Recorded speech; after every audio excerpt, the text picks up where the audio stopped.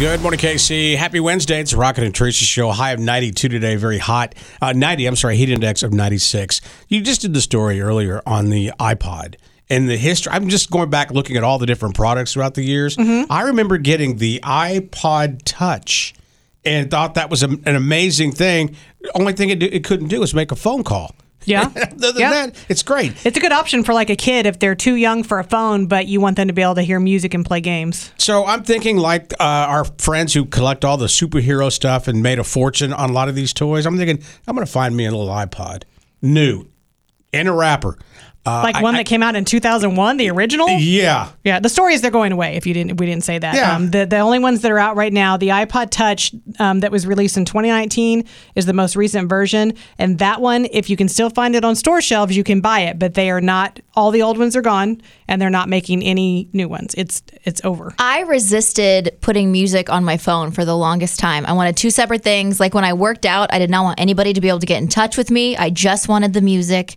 And now I can't believe I lived that life. It's weird because I remember, like, I got it and I used iTunes. We've done forever. And then it was just a couple years ago, when Teresa was reading the story and everybody was freaking out that iTunes was going away. I still call it iTunes. Same. Even though it's Apple Music on my phone, it's my iTunes. And it did go away, but now with Apple Music, I love it because I got access to everything. It didn't really go away. It changed names. It's the same thing. Yeah. But the thing is, I can stream everything and without having to... I bought some music. I didn't buy a whole lot. It is nice, though. I mean, isn't it weird if you really just stop and think about it? And all you have to do is think about a song.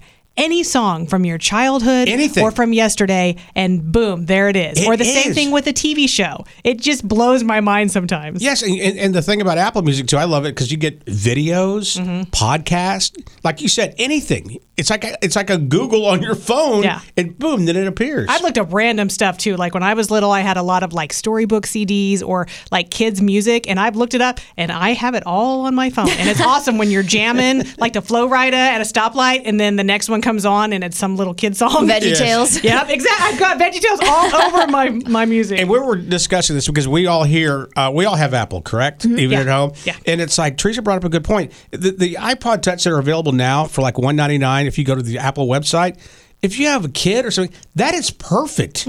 If you want to be able to do everything except make phone calls and have a phone and pay that And I think they could still FaceTime with Wi-Fi. Yes. If they like have grandparents or something. I think on the most recent versions, Yeah. Anyway, it's gone away. You said they're there if you can find it. I can't find it. The ones that were currently like out on store shelves and things, you can still buy them. They're not just going to take them away, but it's only while supplies last, and then they're not making any more. It's Rocket and Teresa on Mix 93.3.